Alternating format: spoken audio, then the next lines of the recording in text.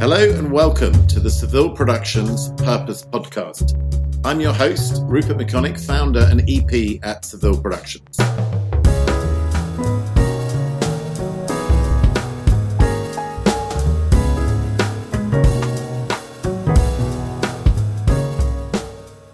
Today we're interviewing Bruce Bildsten, Executive Creative Director at Best Buy. Welcome, Bruce. How are you? I am great, and I'm glad to be here. Lovely. And you're very rested after your holiday, so you lucky thing. So Bruce, tell us a little bit about you, where you're from, and how you ended up driving, Best Buy, and a little bit about your background would be wonderful. Well, I'm probably a little unusual. I'm from the agency world, but I spent almost my entire career at one agency. Imagine that. So I spent 25 years at Fallon. Right. I was there almost from the beginning, employee number 19. For most of those 25 years, there was a little lapse where I started my own agency and they lured me back. But it was a great creative agency. So for, not all the years, but most of the years. So it was a special place and I just stayed. And right. I was a writer there and then a creative director for most of my career. And then I left and I became actually a partner in a 156-year-old woolen mill, which might seem like a distraction.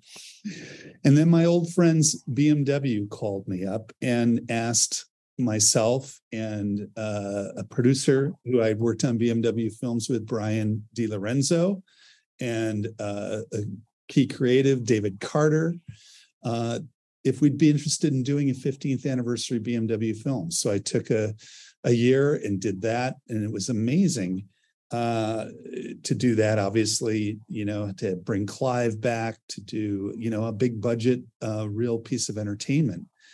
But as a result of that, I learned something because Brian and David and I really just had two other producers in our team and then some other people that joined us for bits and pieces, but generally the five of us did this entire project directly for a client.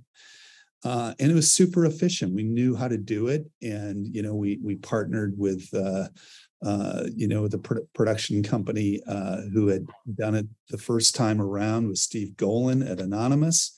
But just five of us did it. And it made me think, wow, you can do things really efficiently when you go directly. So when Best Buy, which is based here in Minneapolis, where I live, called, I was very open to doing the in-house thing. It felt like I realized I could be closer to the brand and actually be more efficient and build a team that could be just as good as at an agency. So I'm now at Best Buy. I've been here about 4.5 years, and I really enjoy it. We've been doing some good things. Wonderful. So how have brands changed how they approach brand purpose, early in your career compared to now? Obviously, it's a flavor of the month, brand purpose now, but it's been something that's been around for a long time. Well, honestly, I go back and I think, it just felt like for most of my career, I was just selling things. Brands had purpose, but it wasn't at the forefront. For BMW, which again, I worked with them for 12 years and got very close with them. They were focused around driving safety, driving education. Doesn't sound particularly high-minded, but it's certainly aligned with the products that they made. And so we did some efforts around that. For example, we started a teen driving school, which still exists today, called Street Survival, where kids learn more than just how to parallel park a car. They actually learn what happens when a deer runs out in front of your car at 70 miles an hour. And they got to go on a track with an instructor and learn things that could save their lives. But, that's one example in the past. But, I go back and I think about most of my clients, and it was really much more focused on selling products. And brand purpose now is at the forefront for so many brands, and it certainly is here at Best Buy. Wonderful. Best Buy wants to enrich lives through technology. What different causes does Best Buy support? And how does this inform Best Buy's initiatives? When I first got here, one of the first things I learned about was how they were bringing that to life. And I so admired how focused they were. And if you think about enriching lives through technology, the biggest issue that we have today is access to technology. It's just not equal. And there are so many disinvested communities where basically kids don't have access to computers or drones or learning how to code or music production, all of these things that are far more accessible in more affluent communities. And so they created something called Teen Tech Centers, and they're just amazing. There's going to soon be over 100 of them across the United States. In about a year, that will be at 100. They place them again in communities where teens really focused on, that high school age teens where they're really forming their futures and giving them access to all kinds of technology. They put them generally in existing community centers, so places that kids are already used to coming, boys and girls clubs, community centers, places within their communities, and we create new spaces, rent space, and then fill it with all the kind of technology that kids don't have access to, but more importantly, mentorship. So they recruit people that understand technology, but more importantly, they understand kids. They understand mentorship. So the kids can come in after school, they can come in all summer, and they can learn anything. They can, in a year, they can be a music producer, because they've got access to all the tools and they've got a mentor that's helping them. They can learn to code, they can learn robotics, they can learn how to create digital art, using an Oculus headset. So they can learn photography or cinematography. So it is really amazing. And I applaud that Best Buy is so focused on that. And literally, we do other things in the community and the broader world, but that's our laser focus. Wonderful. And what kind of communities are they? Are they in inner cities or rural, or is it particular? Well, it's really started. It's interesting you say that, because it really is. It's been focused in urban areas where the populations of students not having access are more concentrated in pockets. But I think in the future it'll go out into more rural areas.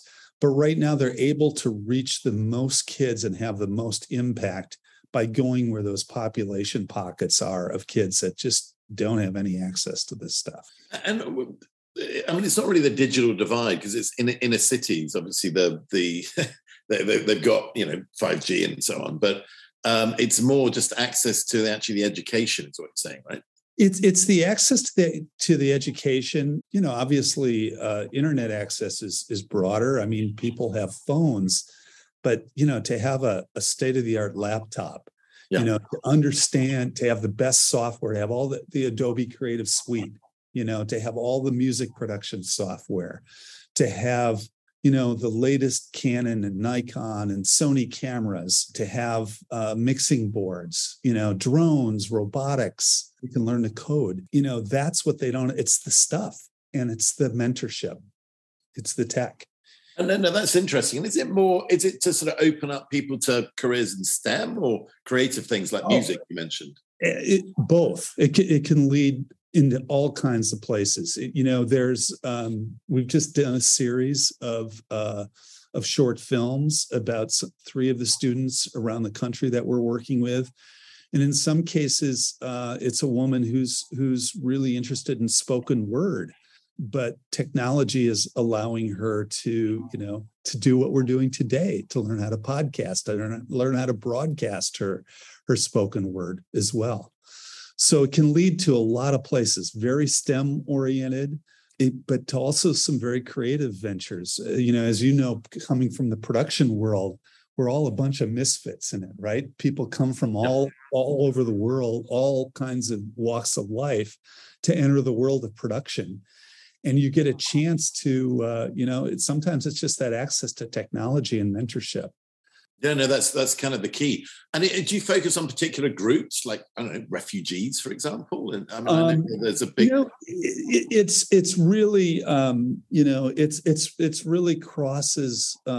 Actually, there's a lot of refugees in some of these communities. So yes, but it's just wherever kids just don't have the money and don't have the resources. They can be BIPOC, they can be Latinx communities, they can be any kinds of communities. And when you go into our teen tech centers, one thing you'll say for sure is they're super diverse. They're diverse in terms of mentors. The kids are coming from all kinds of walks of life. There's a lot of kids from the LGBTQ, community that are looking for a place that's welcoming to them. So it's not just the technology and the mentorship, but it's the community that we build in these places is really important. And how do you find the mentors, the people who are teaching them all this? Oh, you know what? It's amazing. They are so driven. There's a purpose. They realize that what they do makes a difference. So, this is not like a minimum wage job. It's not, I'm punching a clock to make a little money. These are people that are coming. They want to work with kids is kind of the first prerequisite. The technical ability is a byproduct of that. And sometimes we can train that as well. We also have very strong relationship with the brands that we represent at Best Buy. If you think about it, we're representing the best technology brands throughout the world, and they are all in on this. So not only is it, the money, the resources that we free up, but they look at this and go, yeah, we want in. And in some cases, there are certain ones where they'll one of our brands is saying, we want to completely underwrite one of these centers and really focus it. For example, there's one in New York that Canon is completely focusing. Again, we're offering all the technology, but it's really important to them.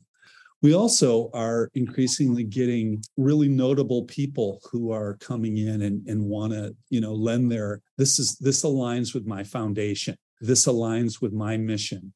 So athletes and entertainers, and I'm not going to mention any right now because I don't want to mess it up and forget somebody, but they're looking at this and going, this is exactly what I'm trying to do. So, they're investing their funds from their foundation, but their time and their names to it as well. Wonderful. And does Best Buy have a long tradition of supporting LGBTQ or refugees, or is this a new? Well, I wouldn't say it's a long history, but I'll say that this is a company that cares, and it's driven by values from the top, and I felt that from the beginning, when I walked in the door. I've only been here 5 years, so it's hard for me to speak to the longer history, but I can tell you it's absolutely true right now. Great. That's wonderful. So some companies like Patagonia are well known for their purpose work on one issue, whereas other companies like Visa look to support a wide range of issues. Where does Best Buy fall on that spectrum? Are you laser focused on this particular initiative, or are there other things that are important? Oh, we certainly support other things, but I think that there is a special focus on this access to technology, and that's what I love. Is that I think when a company really focuses, they can do more. All of a sudden, their efforts get multiplied. Like, for example, when I talked about how our vendors and all these notable people are jumping in, that happens the more that you focus. But the Teen Tech Centers actually were born only a year or two before I started here. So it's fairly new. So if you look at Patagonia, I mean, it's been almost from day one, with Jan Chenard and his focus on the environment and being a privately owned company and being able to really focus on that. So for us, if anything, the awareness is low. And it's not the awareness in terms of us beating our own chests. I mean, although obviously it's really important to people that brands have purpose, and that does help brand love and in turn sales. But the awareness also just helps us again with that multiplier effect, and getting more people to say, hey, we need one here, or we want to help and participate in it. It's a little like the NPR pledge drive, those matching funds help it go even further. Wonderful. So tell us about, changing gears, tell us about your experience creating the BMW films and what it taught you about sponsored entertainment. Well, that goes way back, as you know, Rupert, the early 2000s, as we like to say. There was no YouTube, so we had to invent our own. I was really fortunate to be in the ground floor with some incredible people and some really brave, forward-thinking clients that wanted us to really push it. It was a really special, life-changing experience. At that time, Fallon was a truly great agency, hitting on all cylinders, I'd like to say, pardon the pun. But where we believed we could do anything. Let's go for it. Let's try it. But as I said, we also had clients that were really brave. The VP of marketing at that time, Jim McDowell, and his team were just brilliant, and they pushed us. They wanted us to just bring them something really brave. But what it really, I think that the big takeaway was honestly, and there's a whole story about how it came to be, how effective it was. But when I get down to the actual storytelling, I think what made BMW films so special and so unique is that we made it about the entertainment. The phrase was, the car is just another actor in this film. It never felt like a commercial. The car was natural. Of course, Clive Owen would drive a BMW M5. Why wouldn't he? It was just natural, but we never had to show any features. We could blow up the cars. We could shoot them up. It just was a natural character in it. So as I look at so much, brand related entertainment, I think where it often goes wrong is it gets too heavy-handed. It becomes a long form ad. And that was something that we just didn't do. It was entertainment first and foremost. Which I think is, you hit on the nail on the head. It's the key now. Yeah. Everyone's read the Ogilvy book, The Brand Has to Be the Hero, but now it's what the audience is interested in has to be the hero, or they simply won't watch it. That's what we're learning. Absolutely. There's that phrase, seek out. You just need to reward them. And it's interesting. I use, there's a lot of brand sponsored entertainment that I just seek out as entertainment. I'm a big outdoorsy person, and I love skiing and cycling and all kinds of things extreme. And so you cited Patagonia earlier. I watch a ton of their content, because it really interests me, and it's great documentary or entertaining content. There are other brands like Yeti, the overpriced cooler company that just does amazing content. And I look at that as entertainment. So that's, I think about what do I seek out? And I seek out, pure entertainment that is just naturally aligned to a brand. It's natural that they're sponsoring that kind of entertainment, but it's never heavy-handed or forced. Yeah, it has to be subtle, because otherwise it backfires, right? Which moves me on to the next question. How has marketing gone beyond commercials and traditional advertising? Well, there's just so many avenues right now. Obviously the big word of the day now is influencers. And obviously there's some really awful influencer work out there that feels worse than the advertising that preceded it. But there's also some where it's supernatural and it feels like that truly aligns with the brand. That should be the person that person and this brand fit together, and I don't feel like I'm being sold. It's just a natural fit. So if I think about it, Best Buy, we're investing more in that type of work, but it's my goal to make it, again, really align with the brand. Right. Wonderful. So talking of social media platforms like Facebook and Instagram seem to be growing increasingly divisive. How can we as marketers use brand purpose to bring people together instead of dividing? Oh, that's a good answer, or a good question. And I wish I had the answer. Interestingly, a lot of brands are, taking on causes and purpose. And again, we'll go back to Patagonia and their environmental causes. There's a half of our country that probably won't wear that brand because of that. It's like, here they are finding a purpose and advocating for that thing. And yet that in turn, ironically, is divisive. I look at our own company, and we take very strong stands on LGBTQ plus causes, and I think that causes that hurts us some customers.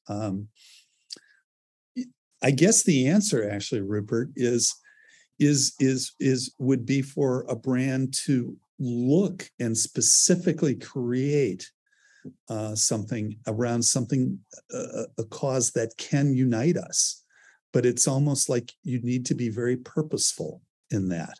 I have a friend who's a congressman here in Minnesota who is very active in a group of. He's a Democrat, but he's trying to bring both sides together. And now I'm forgetting the name of the organization. I should remember it. But it's really interesting. He's deliberately trying to find what are things that can bring us together across the aisle. And so he and other Democrats are working with Republicans to bring people together. So perhaps there's a company or a brand that can look at a cause like that and support it. I'm not sure. It's a difficult question. It's a challenge. It's out down to Facebook and Instagram algorithms almost, isn't it? Absolutely. And it just amplifies everything to such a degree. And that's the good thing about social media is they can out brands if brands don't behave well. But the bad side is that it can also be programmed to do whatever you want, which is partly what's the problem in the world, right? Exactly. So in summary, what advice would you give to people who are looking to implement purpose in their brand? Well, I would say using Best Buy as an example, I would look for a purpose that aligns with your brand. I think it's going to give you more credibility, and it's also going to give you more influence. You can make, if it's related to what you do, whether it's the environment or in our case, access to technology. And, it actually is related to the business you do. You're going to have an outsized influence there. It's also, on the other hand, going to resonate more with consumers. It's really all about brand love, about making a brand that people feel good about, that you feel has the same values. And so I think if it's closer aligned to what the brand does, it has more credibility. The other thing is focus. I mean, brands have to do more than, just one thing, but we are pretty laser focused on this access to technology, and make that the bulk of our efforts. And I think that just, again, gives you an amplification effect as well. No, I think a focus is always the key. I think you're absolutely right. And it has to be something that you guys have a history of doing. So that's always important. And also focus over time. It takes time to build this, it takes time to build it. As we all know, in the world of advertising, brands, clients, agencies, we're all too fast to jump to the next thing, before our audiences, before consumers have really caught up with us, and so having focus over time is also important. Yeah, I completely agree. And also everyone's in advertising, everyone's thinking about the campaign for the next quarter, right? Exactly. They're doing all that, and they're not stepping back and going, well, what's the bigger thing? That's always the challenge. So cool. Well, thank you very much. It's been wonderful. Thank you for joining our podcast. And thank you again for your time. Thank you, Rupert. I was just glad to be part of this. Thank you so much for joining us for this episode of Seville Productions Purpose Podcast. Learn more about Seville Productions and our work in the purpose and sponsored entertainment space at www.sevilleproductions.com. Next week, we'll be interviewing Mike Cesario, CEO and co-founder of Liquid Death.